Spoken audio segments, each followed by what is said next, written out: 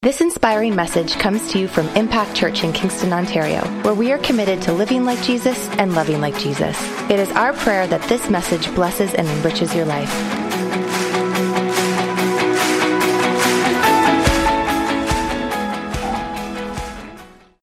Who were here last weekend? All right, who were here for last Sunday night? Who didn't want to leave? All right. We had a moment last weekend that was one of the most special moments of my life, I can honestly say. Not just for the church, but for me personally. We had said we actually shared this with the encounter participants the Wednesday before we got to the encounter. We just said, as a ministry team, we felt like, and I'll speak for myself, I felt like God was dealing with me. God wanted to touch my life. And I can honestly say, coming out of last weekend, God touched my life in a very significant way. I've actually just been buzzing all week. I almost don't know what to do with myself. I'm just like, God, what are you doing? This is awesome. And so I had a totally different message series prepared to start today. And God messed up that plan, which was awesome. And I'll tell you why. Because the moment I left Sunday night, I kept hearing this phrase over and over and over and over again in my heart and in my head. And it's been on repeat all week. And it's almost to the point where it's driving you a bit crazy. But I honestly believe it's the Lord speaking to us. And the phrase is very simple. There is more. One of the greatest detriments in my Christian walk to a move of God is the one that I like to dwell in from the past. We dwell in what happened last week or even yesterday or a month ago or 2 years ago or 10 years ago. The church I grew up in, which was an awesome church, but they're still talking today about the days of old when God moved and God spoke. And you start to talk to them, it's like, oh, the good old days, 1953, when God showed up. And I thought to myself after last weekend, am I grateful for last weekend? You have no idea how grateful I am. Was I touched? You have no idea how much I was touched last weekend. But God is saying all week, there's more. Mm-hmm. There's more. Mm-hmm. How many ever watched a season of a television series? You binged one weekend and then you get to the end and you don't want to actually stop and you want to watch season 2 and then season 3 and season 4 and you have this issue. So we have this issue right now. We call ourselves in our home #Hardies because we love this show called When Calls the Heart. We love this show. We just want to see it. So we just finally got to the end of season 4 and we just realized they haven't even made season 5 yet. Come on! So now I gotta wait until next fall in order for the DVDs to come out. I'm like, I don't like it. So how many have ever had that moment where you get actually a holy discontent because you know there's something beyond where you're at right now? And you're happy with what you've seen and you're happy with what you've experienced, but you know there's something more. And I want to, if I can just drop one thought in your heart this morning, it's don't settle for what you've experienced to this moment today. Yeah. Push forward, push beyond. Push beyond. Some of you may say, well, you know what, I've got a pretty good life right now. God's doing good things and I feel good. And I go, that's awesome. But you know how many more people you can reach when there's more of God on your life? Do you know how many more people can come to Christ and come to a saving knowledge of Jesus Christ because there's a little bit more on and coming through your life? I can honestly say this morning that we're not going to do things the way we normally do things. I'm going to go all over the place, and I don't even care this morning, to be honest with you, if that's okay. So if you're a guest here this morning, this is not normal. But I just feel like we're going to worship God in the middle of the sermon. Because I think God's going to hit on certain things, and then we can't just sit here and not respond.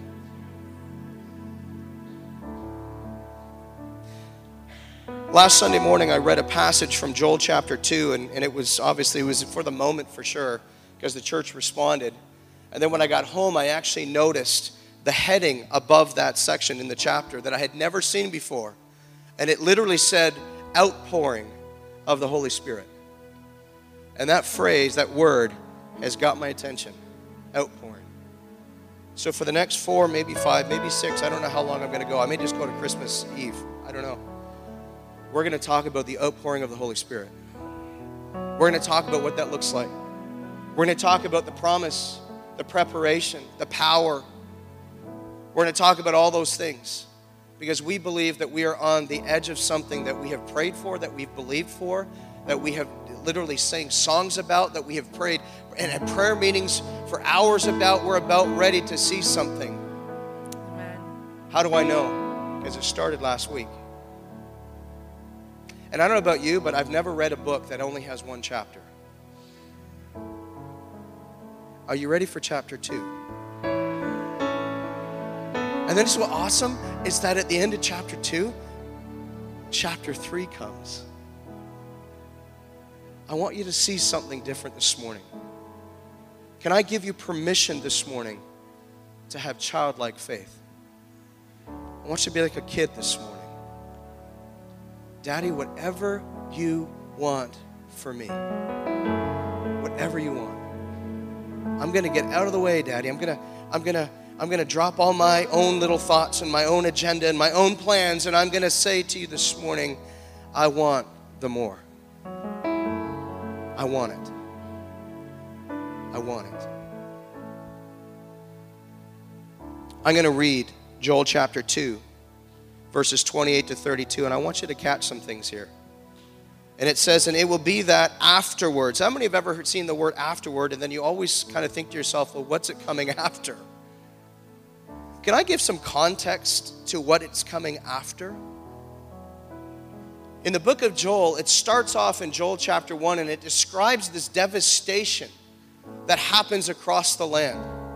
There's a devastation of crops, and there's a devastation of their wheat, and there's a devastation of their very livelihood because locusts came in, and crawling locusts and all these different types of locusts literally came in and literally destroyed every crop, and every point of fruitfulness that God had designed for them was destroyed by the enemy. So sometimes when we see the outpouring of the Holy Spirit, we don't actually see it coming from a place of perfection. We actually see it coming from a place of pain. Why? Because it's in the place of pain that we find that there's got to be something more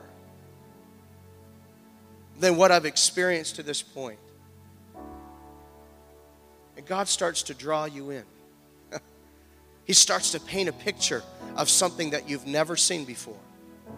He starts to literally speak about things that he wants you to see and to perceive and to understand, not just intellectually, but from your heart. Devastation across the land. And then God interrupts the scene with these words. Afterwards, if you keep focused on me and don't worry about what's going on around you, don't worry about what so-and-so has said, don't worry about what your bank account says, don't worry about the doctor's report. Afterward, I will pour out my Spirit on some flesh, on just the ones he likes, on just people that just do everything for him and come to church 17,000 times in a week, just those people. Now, on all flesh. Your sons and your daughters will prophesy. Can I tell you something? You know, it was the most profound moment for me last Sunday night. It was not what God was doing in me, but what God was doing in my daughter. I'm telling you, there's nothing like a father to see his daughter touched by the Holy Spirit and just sit back and go, wow. And as soon as I saw that, I just kept coming back to this verse in my mind. Your sons and your daughters will prophesy. They will see something. Your old men will dream dreams, and your young men will see visions. Even on the men servants and the maid servants in those days, I will pour out my Spirit. That I will work wonders in the heavens and the earth, blood and fire and columns of smoke. The sun will be turned to darkness and the moon to blood before the great and awe-inspiring day of the Lord. And it will be that everyone who calls on the name of the Lord will be saved. You know that the greatest revival of God, the greatest move of the Holy Spirit is right in front of us. Right in front of us. For on Mount Zion and in Jerusalem there will be deliverance, as the Lord has said. and among the survivors whom the Lord has called. What's interesting about this passage is this is the exact same passage that Peter, on the day of Pentecost, Acts chapter 2, when the Holy Spirit is poured out in Jerusalem and it spreads out all over the place. As a matter of fact, at the end of this first day, they had 3,000 people that came to Christ that first day. They weren't eloquent of speech, can I let you know? They didn't have smoke machines and LED lights. Right? Peter was not wearing skinny jeans. He wasn't a hipster preacher. He had none of that. And I'm not against any of that stuff because God uses everybody. But here's what I'm saying. Sometimes we've created this way that God moves. God is not interested in our little box. He wants to break out of all of our boxes. He wants to move. He wants to speak. So Peter gets up on the day of Pentecost. Spirit of God comes. And we're going to talk about that in the next couple of weeks. But he literally comes. And the response of Peter is to get up and say, I remember a day when the Bible talked about a devastation across the earth, a frustration from the nation of Israel, and just a crying out to God.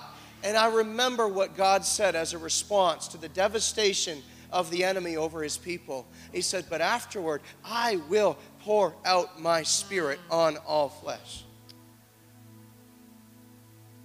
Don't look at the circumstances around you. Focus on God. Focus on God this morning. Interestingly enough, it all came in a promise. You know what's the hardest thing that I've personally witnessed in my life, and I've witnessed in a lot of believers' lives, is that the greatest stretch or the greatest issue that people who are Christians deal with is trusting the promises of God. Can we be real for a second this morning?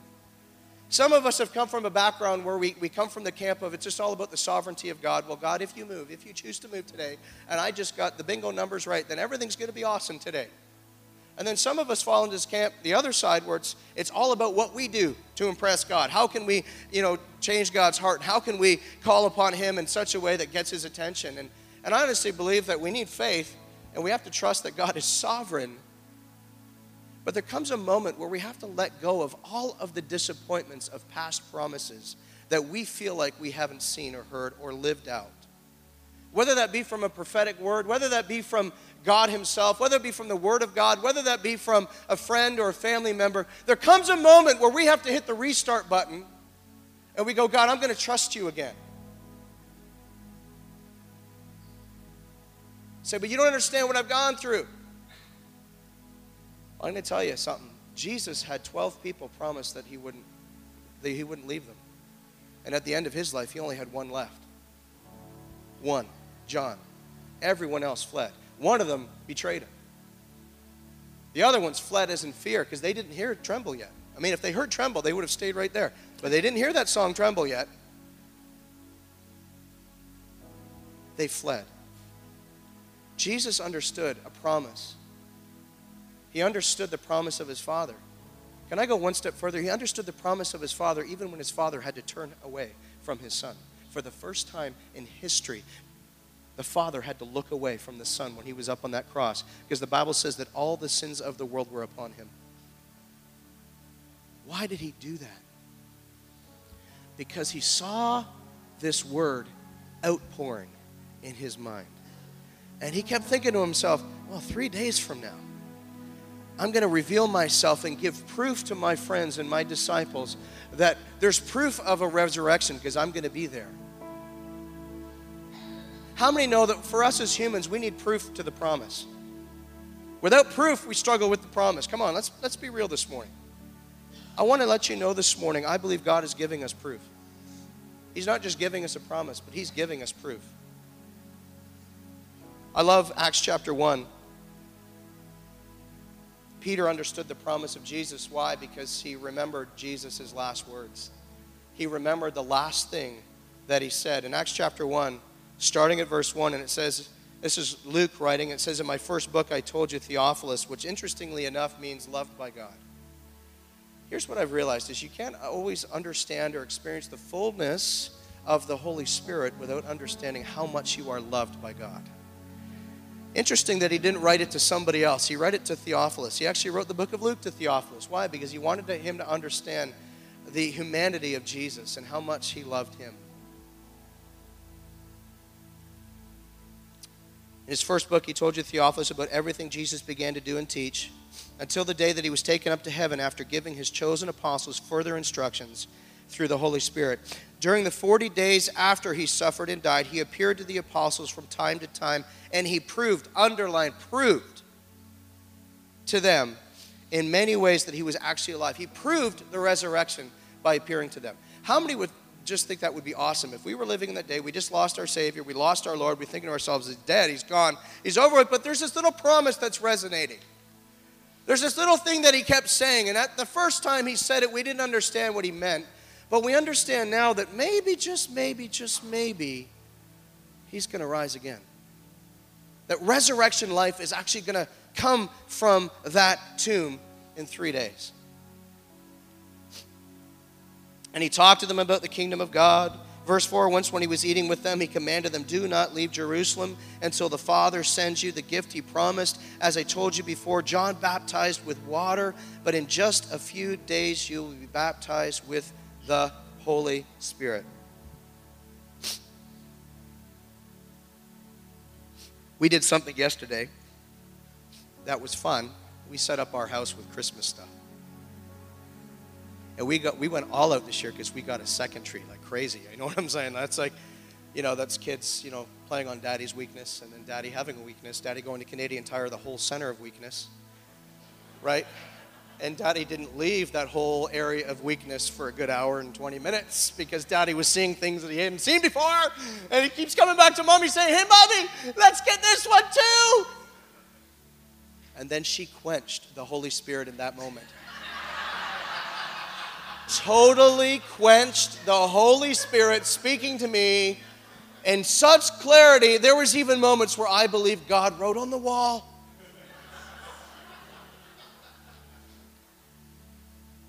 Can I say this morning that the outpouring of the Holy Spirit is like this amazing gift that Jesus placed under the tree. And it's not something that you have to wait 365 days to open up. You can have it any single day of your life. In any moment and in any circumstance and in any place, you can open it up and you can experience what Peter described in Acts chapter 2 and 3 as the refreshing of the Holy Spirit. Refreshing. Amen? The promise of baptism. Do you know one of the definitions of the word baptism means? Overwhelm. Outpour. Get your attention. It's not just about immersion. It's about overwhelming. I remember when I had my baptism years ago, I remember going in and can I be honest for a second? I remember going to my baptism and I felt so guilty because I should have done it much sooner than I did, and I kept waiting and waiting and waiting and putting it off and putting it off. And so if you're here this morning and you keep putting it off, November 26th is a great day to not put it off any longer. There's my little 2 cents. But I remember coming into that day and I'm thinking to myself, God, I don't understand. Like, I want to serve you, but I feel guilty. I'm more concerned about the disobedience of not following through than I was about God's love in that moment.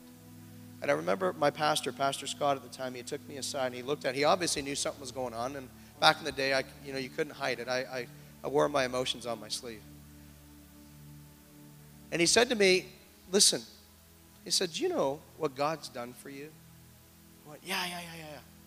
Do you know that God's love breaks off everything of the enemy and opens a door to a new life and a new perspective and a new understanding of his presence like ever before? I went, yeah. He goes, so are you going to receive that today?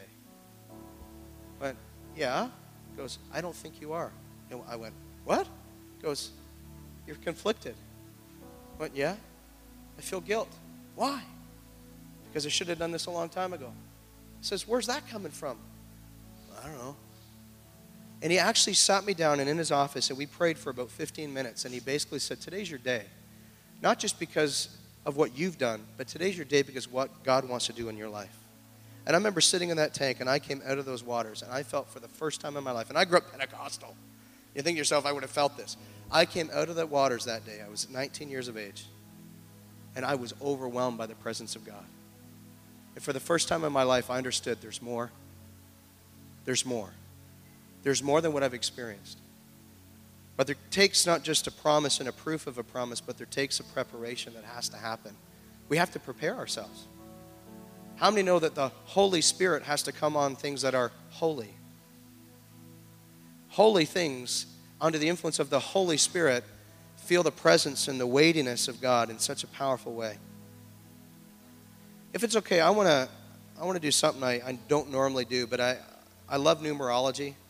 I love prophetic symbolism. I love that stuff, and I want to camp on something that I think is really, really cool.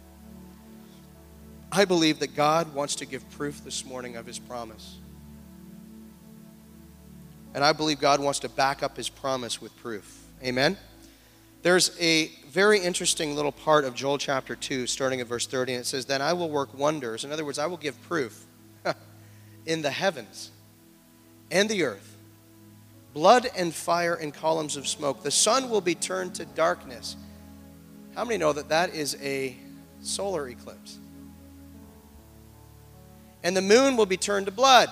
And for those that know your astrology and your astronomy or all those other things, you'll know that when the moon turns to red or turns to blood, or they call it a blood moon, it's when there's a full lunar eclipse. Interesting. It says, before the great and awe-inspiring day of the Lord. Genesis chapter 1:14, it says, "Then God said, let there be lights in the firmament of the heavens to divide the day from the night, and let them be for signs." Now, I know there's a whole bunch of teaching about a whole bunch of different things, but I want to just land on one little thought this morning to kind of inspire you to think that maybe God's up to something right now. That maybe there's a shift that's been happening across the world. Sometimes we see it in a very negative way, but I believe it's incredibly powerful.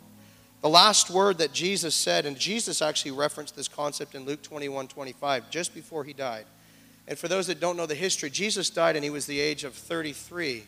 33 has tremendous significance in the scriptures. It has tremendous significance in a lot of ways. Interestingly enough, the number 3 is the number of God, the number of the Trinity, and you put 3 and 3 together, you got 33. Jesus died when he was 33. And I honestly believe that the August 21st eclipse is declaring something to us today. Something very significant. And I believe that God made a declaration in the heavens that the time of the enemy messing with the church is over and the Holy Spirit's outpouring is about ready to happen. Amen? So there are some crazy, crazy parallels with the August 21st eclipse, which was a full solar eclipse, which is basically talking about the sun will be turned to darkness. Are you ready for this? I'm just going to rhyme off a bunch of these things.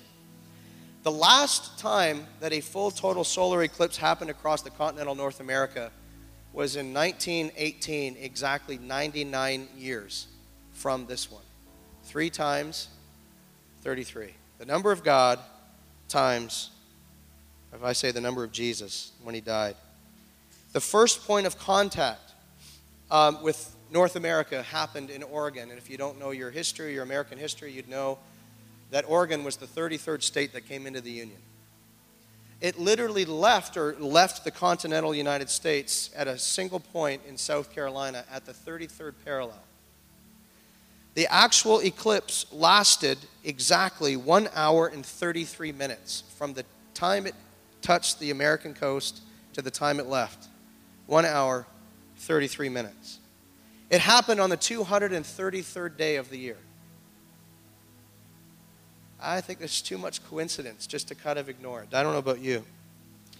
The first major city that it hit in Oregon is the capital city of Oregon. And for those that maybe know your history, you know it's Salem. Salem, in its historical documents, chose the word Salem because it wanted to represent Christian faith in America. And so it chose the name Salem as a spin-off of Jerusalem. Interestingly enough, peace, the city of peace. Interesting fact is the moment that the sun started to fade over the city of Salem, Oregon, was the exact same moment that the sunset happened in Jerusalem. I don't think that's coincidental. I don't know about you. I don't think that's coincidental. The next total solar eclipse actually takes place on August the 8th, 2024. And what's interesting is actually going to hit here. So we are going to be under a complete total solar eclipse, August the 8th, 2024, for approximately 3 minutes, which is, again, kind of interesting. You know what's really interesting about August the 8th is that it's the 99th day of the year. 3 times 33. If you were to take the path of the 2017 eclipse, and you were to actually take the path of the 2024 eclipse, and you actually find the center point, it's actually in a town called Makanda, Illinois, which used to be called Little Egypt, and it's known as its nickname. They call it the Star of Egypt. Interesting that Jesus' arrival on the scene came from the Star of Bethlehem. I just wonder if there's an outpouring that's about to happen that's going to be announced from the Star of Egypt. I don't know. Just makes you wonder. Interestingly enough, the main road in Makanda, Illinois, right over where the cross or the X is happening, is called Salem Road. It's the main line coming right through Makanda. Interesting that that happens. In the Jewish culture, they have this thing called, I'm not even going to say it correctly, but it's a gematria, and it's an alphanumeric code adopted by the Jewish culture that actually has a corresponding number to a particular word. And it's something that, if you have any kind of Jewish historian background, you would know this to be true. And the word eclipse's number is 33 in the Jewish code. Interesting. One more and one last interesting fact. Because this particular verse in Joel chapter 2 actually references the connection between a solar eclipse and a lunar eclipse. And the last time that a total lunar eclipse happened over this whole area was September the 28th, 2015, exactly 99 weeks from this eclipse in August. 99. 3 times 33. I'm not a guy that kind of goes on these rants about these kind of things. I'm really not. I've had a lot of people come to me and talk to me about a whole pile of things in the last 10 years, and I'm not a guy that jumps on these things. But could it be that God's trying to get our attention in the same way that he got people's attention 2,000 years ago by putting a very large, strange star over Bethlehem? Interestingly enough, when Jesus died, it says that the sky went dark. Have you ever wondered what that could have been? Did Jesus' death, was it symbolized by an eclipse? Total solar eclipse the moment he died. Well, we weren't there, so we don't know, but it's very interesting. It's very interesting. Why am I saying all this morning? Because I want you to know there's things happening right now that whether we believe it or not, or whether we understand it fully or not, that God is literally saying to us, get ready. Something is shifting. Something is changing.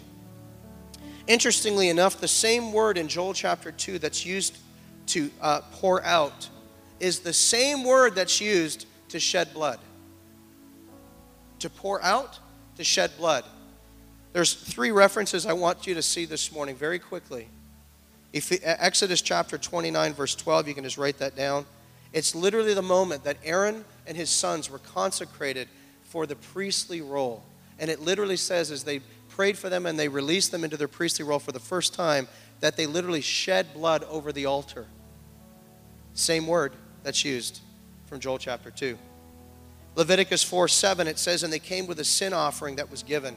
Another word for the sin offering back in Bible days was the purification offering, holy offering. And it says where blood was poured out onto the altar. Same word used.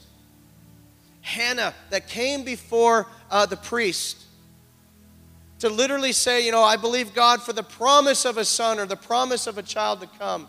It literally says that she poured out her soul to God.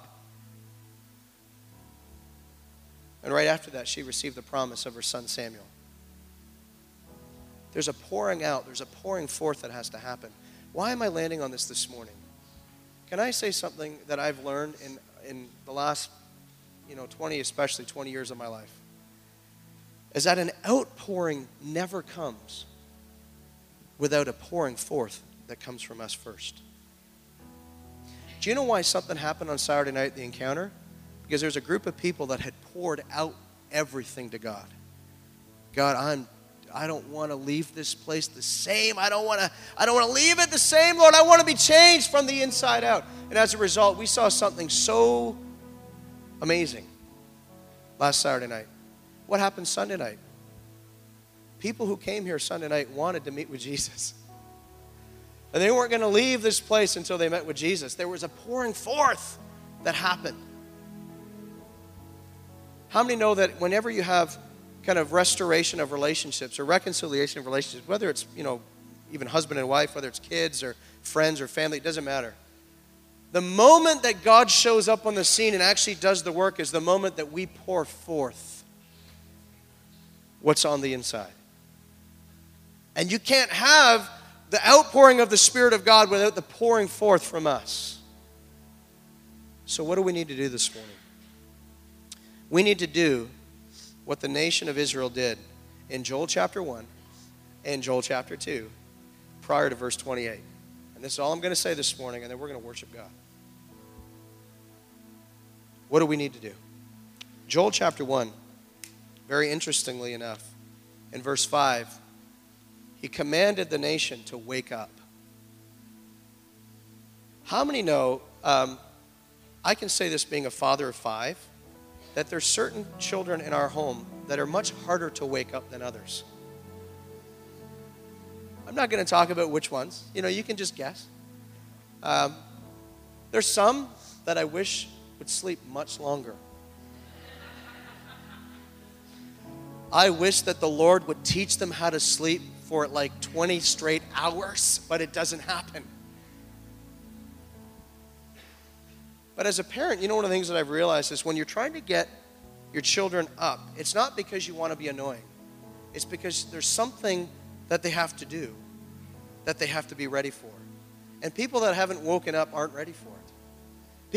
Have you ever seen your kids try to just wake up, get out, and fly out the door, even though they're not really? They forgot their books, they forgot their backpack, they forgot their lunch, they forgot all this stuff. And then they show up and they wonder why they're not prepared for school that day. Again, not mentioning any names. I wouldn't do that. But here's what happens. They miss the blessing of what God, or in that particular case, the teacher wanted to give them that day.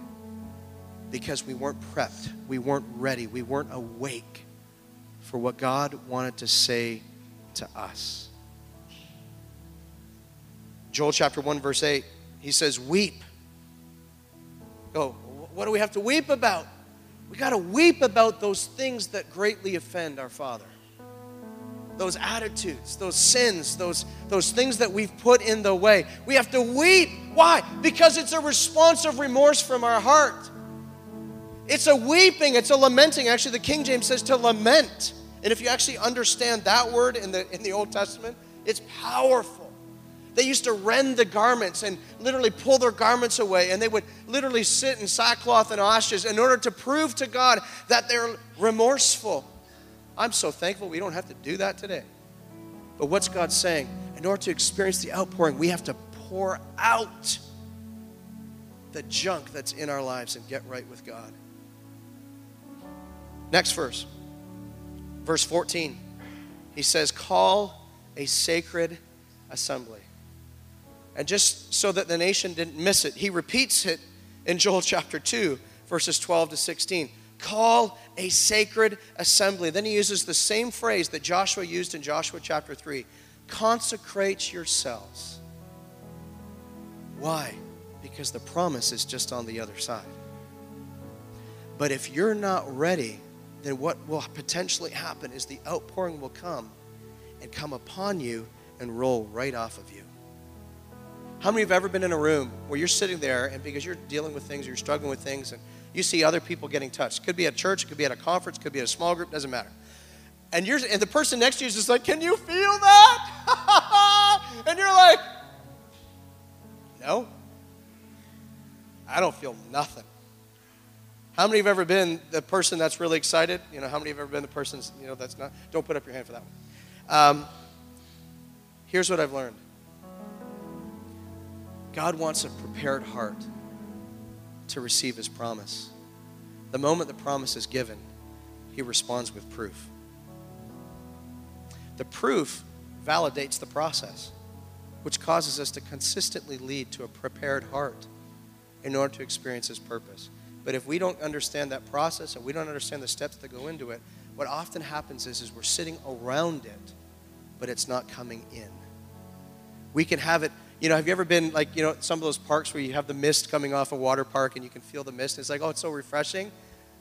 And it's almost like we're teased to go for more, but we always stay right there. And I just feel like God wants to take us from that place to a whole different place. Interestingly enough, Joel chapter 2, verses 18 to 24, it says God brings refreshing.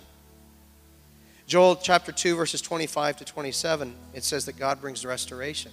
He restores that which the locust has eaten. And then verse 28 and 29, it says God brings revival, an outpouring. But there's a process. Refreshing, restoration, revival. You know what I've experienced this week, and I've heard it from a number of people, that God is restoring certain situations or certain promises or certain relationships that they have never seen before. And you know why? Because there was a refreshing that happened on Sunday. God starts to deal with issues that are off this week, and He starts to say, okay, get in alignment with my process of restoration. And guess what's on the other side? Revival. The pouring out of His Spirit in such tangible ways that we will be blown away forever and ever and ever and ever. I want you to understand the process here. Bethlehem presented Emmanuel, God with us. Calvary presented a Savior, God for us. Pentecost provided God in us. The Holy Spirit. I'm going to ask a really crazy question of you this morning, but I want you to think about this. If you could have a choice between Jesus in the flesh walking side by side with you or the Holy Spirit in you, what would you choose?